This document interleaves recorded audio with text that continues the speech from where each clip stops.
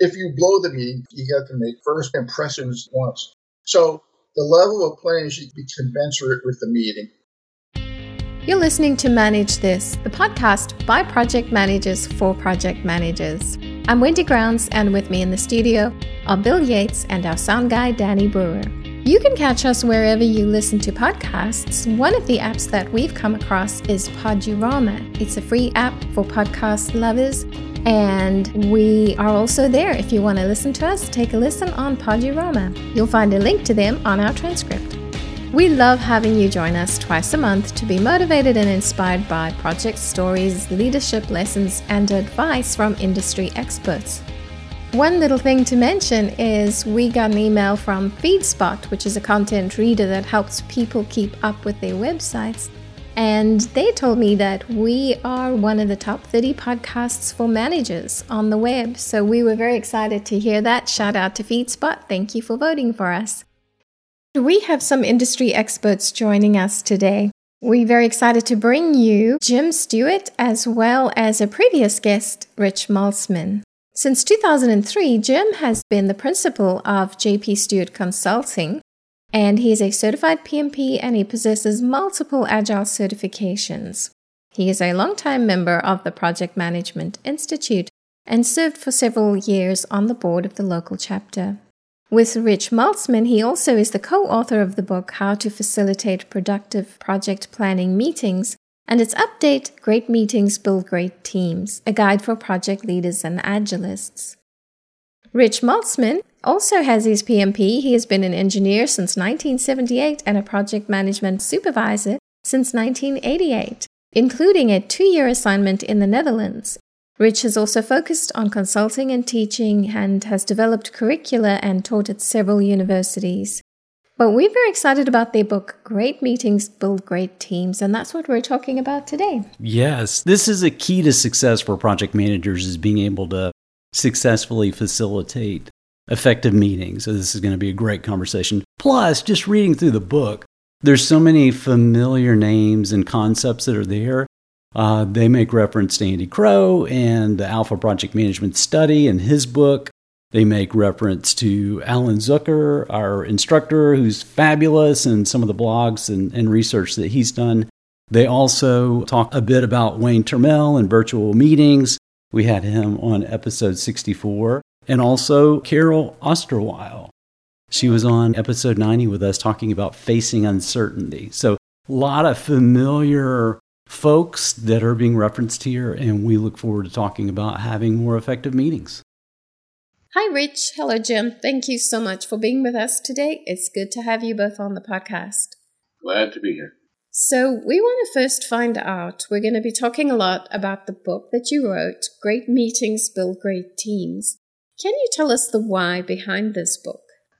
Sort of my idea in a sense, but not really. I worked with a guy at Brandeis University, and this gentleman has since retired, but when I was thinking about writing a book, discussing ideas, he says, you know those meetings you used to run at those pharmaceuticals? He said, I would read a book about that. That seems kind of dull, but okay. So I contacted Rich, who I'd known, and now we have this second revised edition.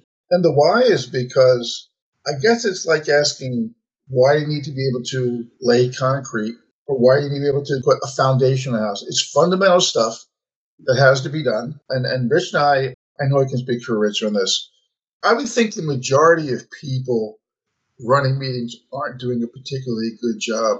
And so we're a bit evangelistical about that, about saying people should run meetings well. The title of our book is Great Meetings Build Great Teams. So we're trying to get people to A, run meetings better, and B, communicate better.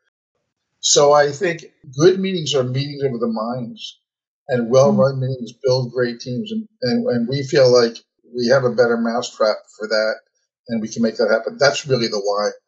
Can you tell us what your definition of what a good meeting should look like? What are the necessary criteria for a good meeting? Yeah, I'm going to take a creative approach here. Think of it in terms of the ingredients of that meeting. You need preparation. You've got to have a clear purpose, like a recipe, maybe even a picture of that cake or roast, whatever it is that you're cooking. You need the right people at the right time. You need an agenda, a guideline of some kind, maybe a pinch of entertainment or excitement and fun, some means to record all the great ideas and conversation that's taking place. And one of the things that was actually in the title of our last book, facilitation skills. This is a separate skill from running a project. You need facilitation skills to make sure that everyone is joining in and that, as we'll talk about later, you don't have people hijacking the meeting. So those are the ingredients, and I think you put those all together with the oven preset at 350, you end up with a pretty good meeting. And I'd like to add to the end of that, if I can, Wendy, which is that facilitation is at least as much art as science. There's even certification in it. Facilitating is not an easy task, especially if you have 20 people from different cultures in a room with different expectations. The emphasis on facilitation in the book was one of the things that I really appreciated. Another thing I appreciated in the book was the sense of humor you both have. Just throughout the book, you guys drop these anecdotes, you have little quips. I really appreciate that. I love it. And I can see how that would influence more effective meetings too. That's intentional. Jim is well known for his snarky comments that he sticks in. Yeah, however, you're actually funnier than me. Rich and I, when we meet, our meetings when we discuss the book, the first thing we do is rock and roll trivia. Then the next thing we do is we clown around a bit. We just do. That's our nature. We found that we both like that. And I think we talked about in the book a little bit, be careful with the humor because it does grease the wheels, but you have to be really careful. The humor that Rich and I grew up with earlier doesn't fly. The humor that makes fun of somebody doesn't fly. You have to be very, very careful. When in doubt, don't, is my mantra. Yeah, in chapter 2, right from the start, you had me because, again, you talk about the musical references and the humor. The title of the chapter is Take a Sad Meeting and Make It Better. I love that. What are some indicators of a bad meeting, and then how can we turn this around and improve our meetings? It's an interesting question. First of all, even before you get to the meeting, there's a grapevine. People in your company will know who runs the good meetings, the bad ones. So there's that. But if you go to a meeting and the person running it is non-dynamic, I had that the place where I was coaching. It's a young woman becoming a scrum master, and it was just not uninteresting subject matter. It just was dull the way she presented it. You have to sound like you're interested yourself. That's the first thing. You have to sound like you're interested in what you're talking about. So that's number one. Number two is having the agenda. If I have no agenda, what are we going to talk about? Number three is you're 10 minutes in and you're discussing the first item because the owner is allowing Joe, Mary, Bob, whomever to hijack the meeting instead of saying, okay, as we say on the Agile side, Elmo, enough, let's move on in a polite way. And if somebody says, we need to discuss this, we go to the group and say, is this a showstopper? Is this, if we go down a submersible to a Titanic, this thing is going to implode? Is it that level? Or does something go into a separate meeting? You can make those decisions on the fly. So I think a bad meeting is when you come out, there's either no agenda or there was an agenda, and if somebody says, how did it go? We got through the first item. A good meeting is when you come out and you went through the agenda or as much of it as you could. You have action items. The action items have names applied to them and dates and follow-up. And decisions are made. That's a good meeting in my mind. It's also very important to consider the why. We want to achieve a productive meeting. We've got to understand why people are attending our meetings. So how important is that to consider? I think it's very important to consider why. I'm going to dive a little bit into empathy here. If they're attending the meeting because they always have, basically on Tuesday at 10 o'clock, go to this meeting, or they're going because they have to go to the meeting, you're not going to have their buy-in. You're not going to have their legitimate interest or their legitimate attention. You need to somehow make it compelling for them to be there. And I'm sure Jim is probably thinking, donuts, and he should be. But I think the real key is put yourself in their shoes. What's going to make them interested in going to this meeting? If you were them, what would make you want to be there? Make attendance flexible, time-wise, so that they don't have to sit through an hour and a half of a sales team talking about how great their sales team is when they're really a technical person and really want to just talk about the new feature that they want to introduce. So make attendance flexible in terms of having the right people there at the right time. It's okay to have people come and go because guess what? They're coming and going anyway mentally. So it's okay to have them attend the meeting at the times when they should attend and call them back, if that's possible. It's really about perspective and just say, okay, if I was Jonathan, if I was Karen, how would I be attracted to come to this meeting? This is also important too. I think back to the research that you guys reference in the book.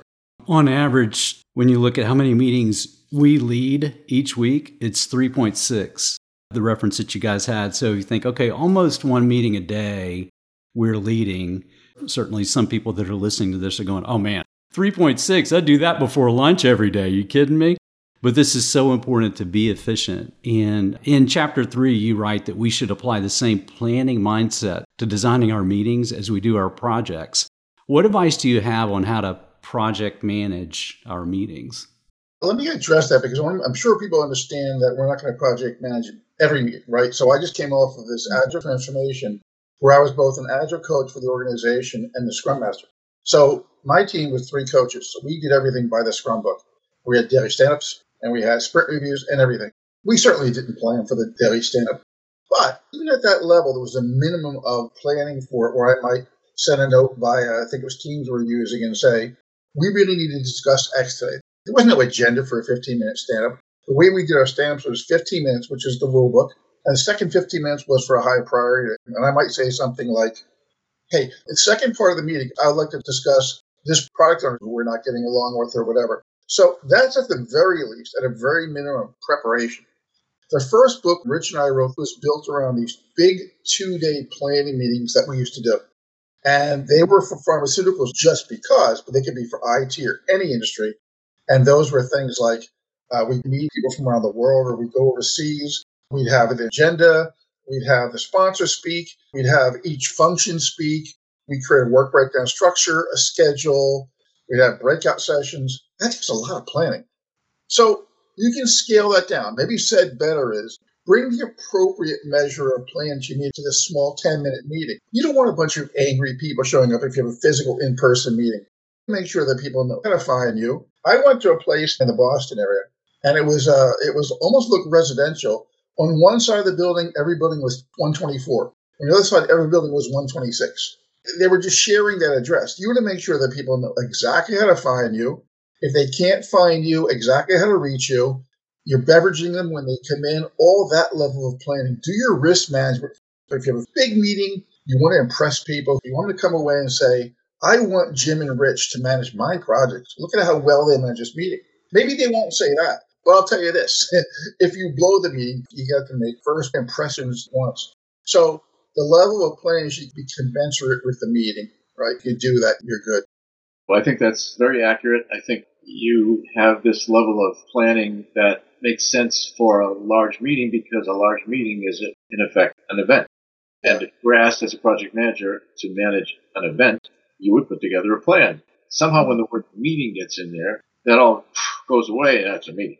But a large meeting is an event. And a small meeting doesn't need that, but maybe the meeting equivalent, in this case, the event equivalent, is a shopping list. It doesn't require a Gantt chart, but it does require a shopping list. Jim nailed it. You need the commensurate amount of planning for a meeting.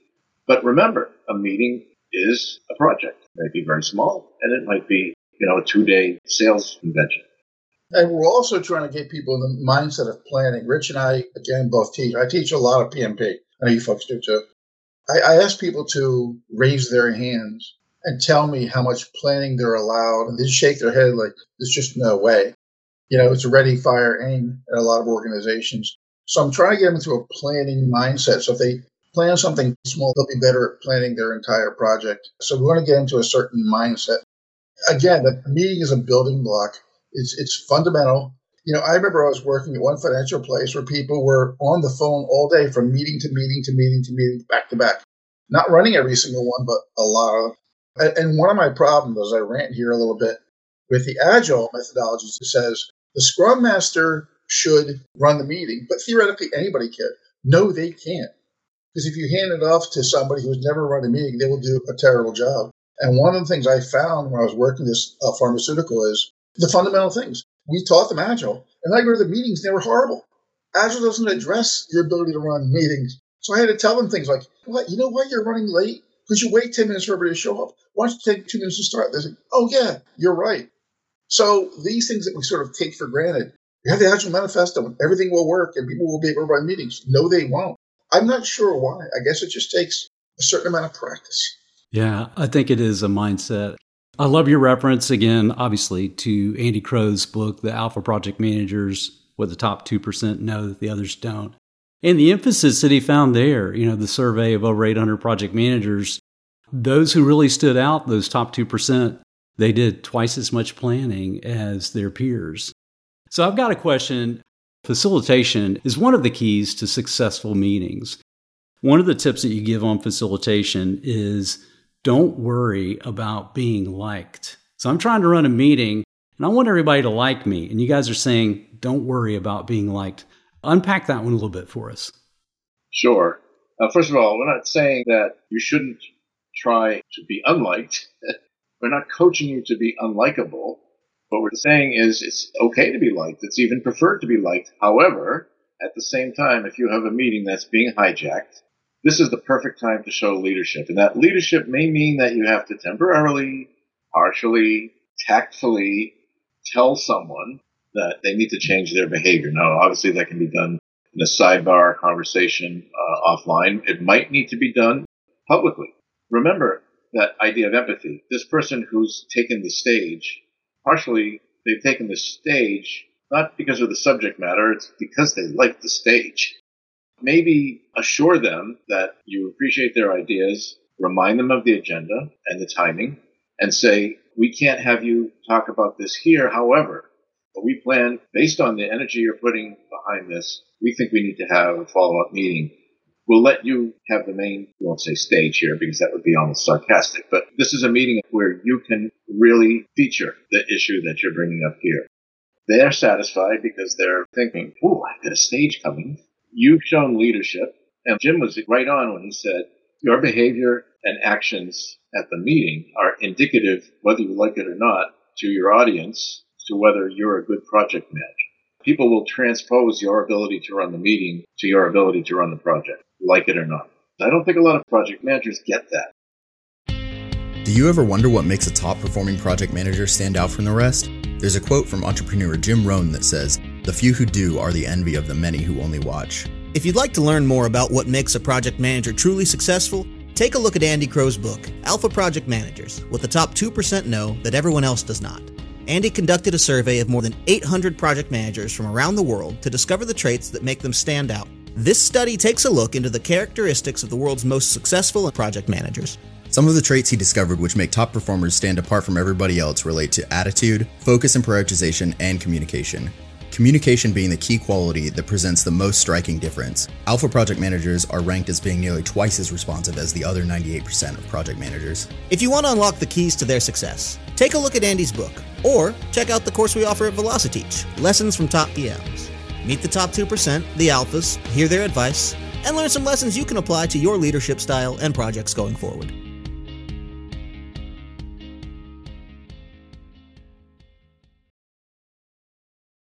Another facilitation tip that I thought was very valuable was just on conflict. Because every project's going to have conflict. You actually hope you will.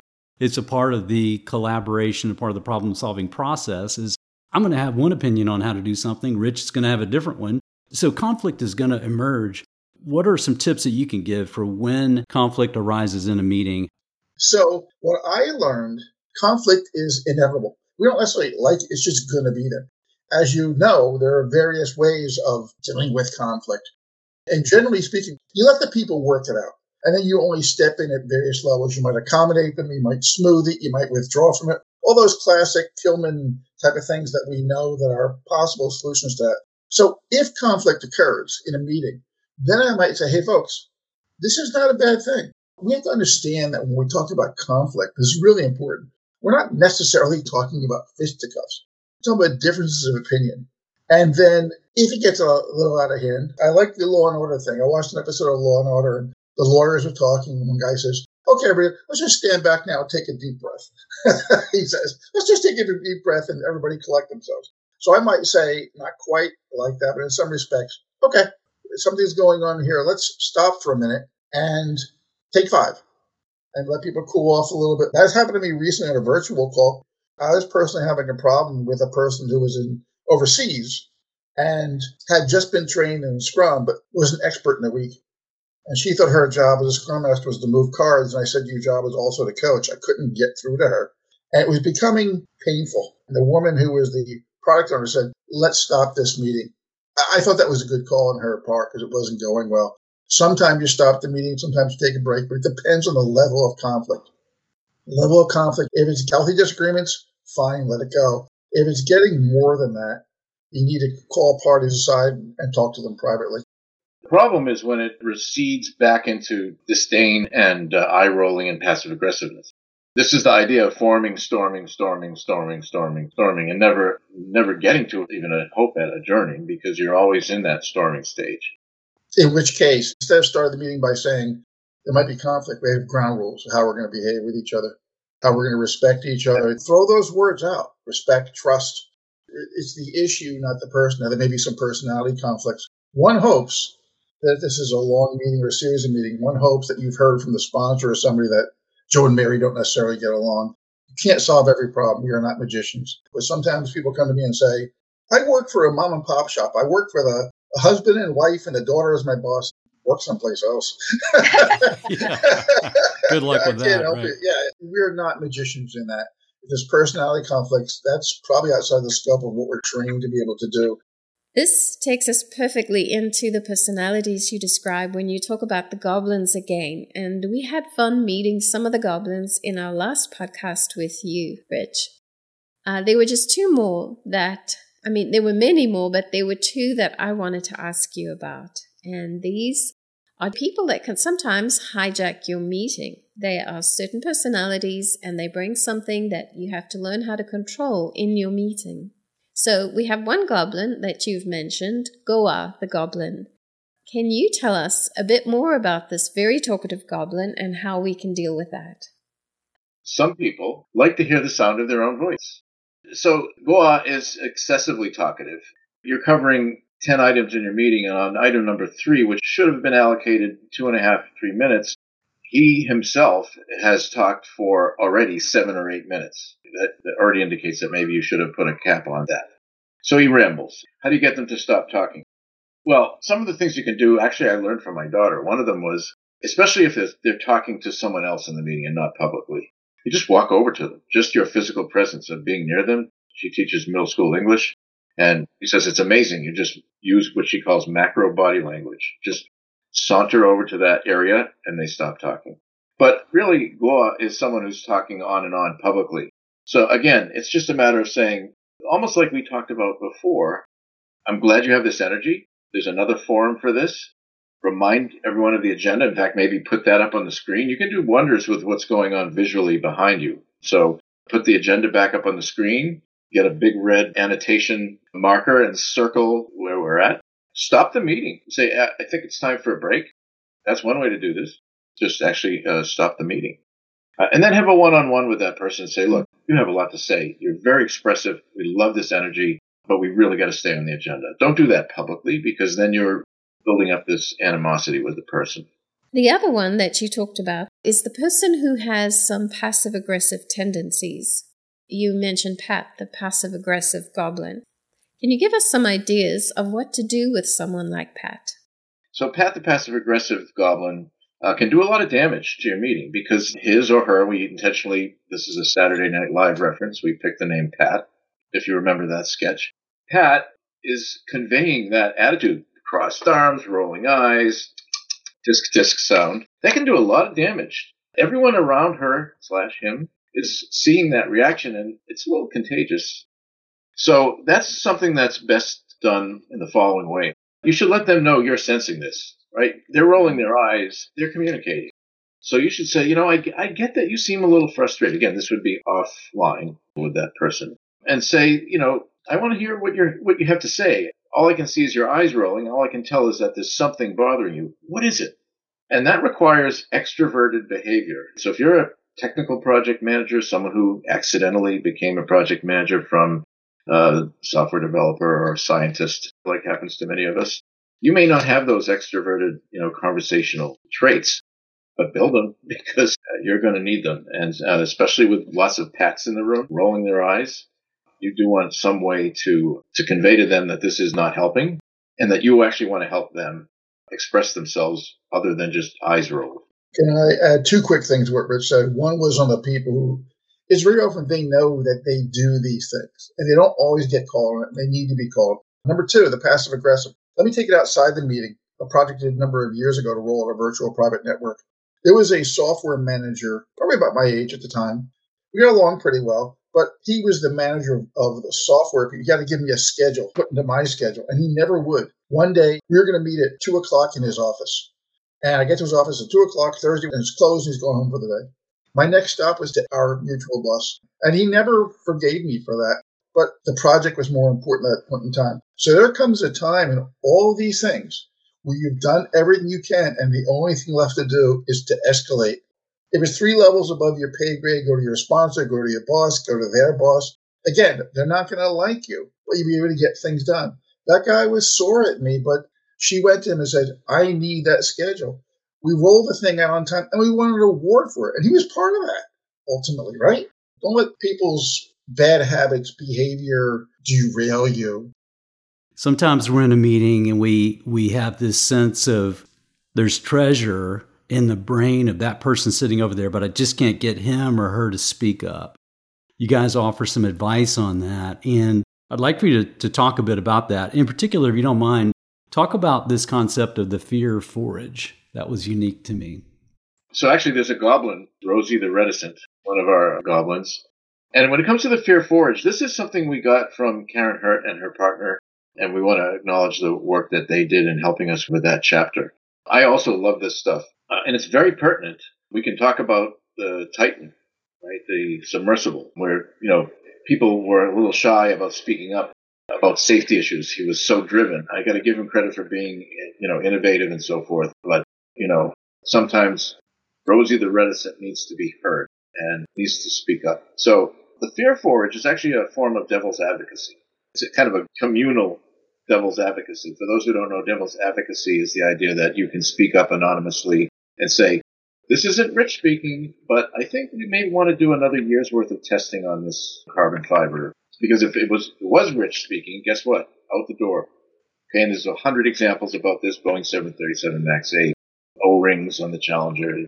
So to your point, the fear forage is a real simple technique. You get a bunch of either virtual or physical 3x5 inch cards, cue cards, and you have people write an H and an F on the top, and then on the H cards, they're writing their hopes. On the F cards, they're writing their fears. You do this anonymously, and you collect them and read them collectively. Now, the entire group knows the entire group's hopes and fears. So this time, Rosie doesn't have to raise her hand. She can be as reticent as she wants, probably a pretty good writer. Most introverts are. And she'll write down F, F, F, F, not in terms of grades or any other bad word, but she's writing F in terms of all her fears. And you've got them. And that treasure you were talking about, Phil, that treasure might be literally a lifesaver, or it might be a profit maker under the hopes, right? Like we could go into this market, but she would never raise her hand and say, I think this will sell really well amongst, people who tell dad jokes. But if she doesn't say that, that coffee mug never gets made, right? So that's the fear forage. It should be called the hope and fear forage, but, it's not my thing, so I can't say it. When I was reading through that, I thought it was such a great technique. I hadn't even thought about the application to a risk register, too. It's like as you're having those conversations, why not have the risk register open and record some of these because they'd fit right in. I'm going to take a slight diversion here. We talk a lot about cultures, and Jim added a lot of value here in terms of the national culture, organizational culture. I lived in Holland for 2 years, and one of the things about Dutch culture is that they're very direct, and they're very good at shouting out all the negative things that could happen to your project. This could happen, this could happen, that could happen. And so they don't even need a fear forage. And you just say, okay, we're doing risk identification, and the hands go right up because they just love to talk about all the things that could go wrong. As an American, I was taken aback. I would sit in meetings and go, I don't want to be on this project. This is terrible. And then they would flip and say, okay, but this could happen, let's go get some beers. And I'm like, how do you do that? Because they realized in the risk identification stage, you need to be negative. You need to be the naysayer. And they were particularly good at that. And I try to take that back to my students. But to your point, this fear forage can be done at any time. Risk register population, perfect time to do it. One important aspect, especially today in the way we work, is virtual meetings. Many of our meetings are virtual. We're even doing a podcast right now virtually. What are some things that a leader needs to know and do beforehand to make sure that a virtual meeting is a success? I believe that we're beyond, for most people, it looks like the Brady Bunch thing. Everybody gets it now. Everybody's on Zoom. But I think the more you know about your team, the people you're meeting with, the better. But you're not going to get a psychological read on every person. You can look at the different cultures that are coming on and figure out, how they behave in certain ways. But I think when you're having a virtual meeting, especially if it's your first one, let's say a distributed team, taking your question a little bit further. Rich and I love icebreakers. Any kind of icebreaker, whether it's physical in place or online, or one nice icebreaker is you divide people up into little breakout rooms and they learn about each other and they come back and tell you, I just met Mary and she plays the sousaphone, and etc.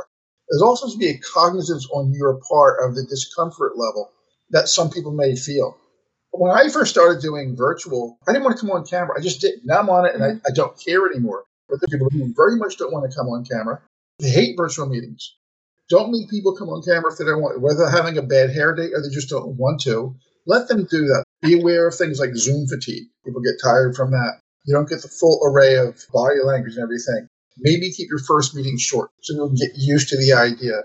And allow people, even, I'm going a little bit outside the question, to not meet sometimes. I've been in no company that could have every meeting the Scrum Guide calls for.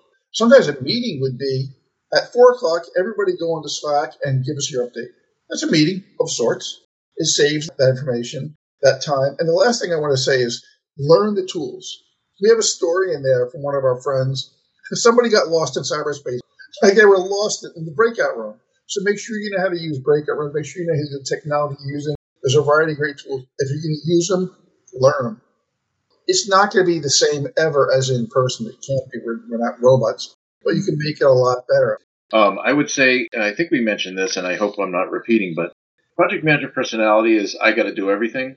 But when it comes to a virtual meeting, why not have someone in charge of watching the chat? I found in teaching that some of the least participative students, and it's a meeting, right? It's a classroom meeting, are very active on chat. That chat thread is going on, and you're trying to run the meeting and watch chat, and you're going to mess up. So have a technical or a chat deputy overseeing these kinds of things. That's different than a regular meeting. And I think Wayne Termel makes in his book, The Long Distance Leader, that a virtual meeting is still a meeting, and all the other same things still apply in terms of goblins and so forth. But it's really important to note that it's still a meeting and all those things apply, but then other things start to apply, like are we using GoToMeeting, Teams, Zoom, or StreamYard? And what about time zones? If the meeting's in Boston at 10 o'clock on Wednesday at 10:50 Commonwealth Ave, that's very clear. But when it's a virtual meeting, 10 o'clock Boston time is some half-hour time in India because they're on a 30-minute differential. And are we using Zoom or Teams? How many meetings have you been in where, I thought we were on Zoom, now we're on Teams? Both links are in the invite. So there's all kinds of extra room for problems. And the recording, that's something that doesn't take place in a physical meeting, but does take place in a virtual meeting. So we talk about the legal aspects of this. In most countries, you have to let the people know that they're being recorded. The advantage of the recording, we actually mention AI in our book. We talk about the meeting note-taking capabilities that are soon to be pretty prolific, action item recording and so forth. Yes, there's dangers, of course. We could talk for another whole hour and a half on AI. But from a meeting perspective, there are tools already out there that will do meeting tracking for you. You guys have been great. You've given us so much good advice. It was really fun chatting with you. Before we end off, how can our listeners reach out to you? If they've got questions or if they want to get your book, where's the best place they can go? It's just www.dadjokes.com. So we have a website. It's projectmeetings.us. But I would also encourage everyone, I think Jim and I both are active networkers on LinkedIn. Connect with us. We're generally responsive, and we like to talk to people about this. Yeah, and the book you can find at Amazon or your better booksellers, and probably even some of your lousy ones, but definitely at Amazon. Great meetings build great teams. Well, thank you guys both for this. Great advice to project managers, because this is a foundation of project management, running an effective meeting, and there's always room for improvement. So thank you for this contribution. You're welcome. Thank you. And that's it for us here on Manage This. Thank you so much for joining us. You can visit us at velociteach.com, where you can subscribe to this podcast and see a complete transcript of the show. You've also earned your free PDUs by listening to this podcast. To claim them, go to velociteach.com, choose Manage This Podcast from the top of the page. Click the button that says Claim PDUs and click through the steps. Until next time, keep calm and manage this.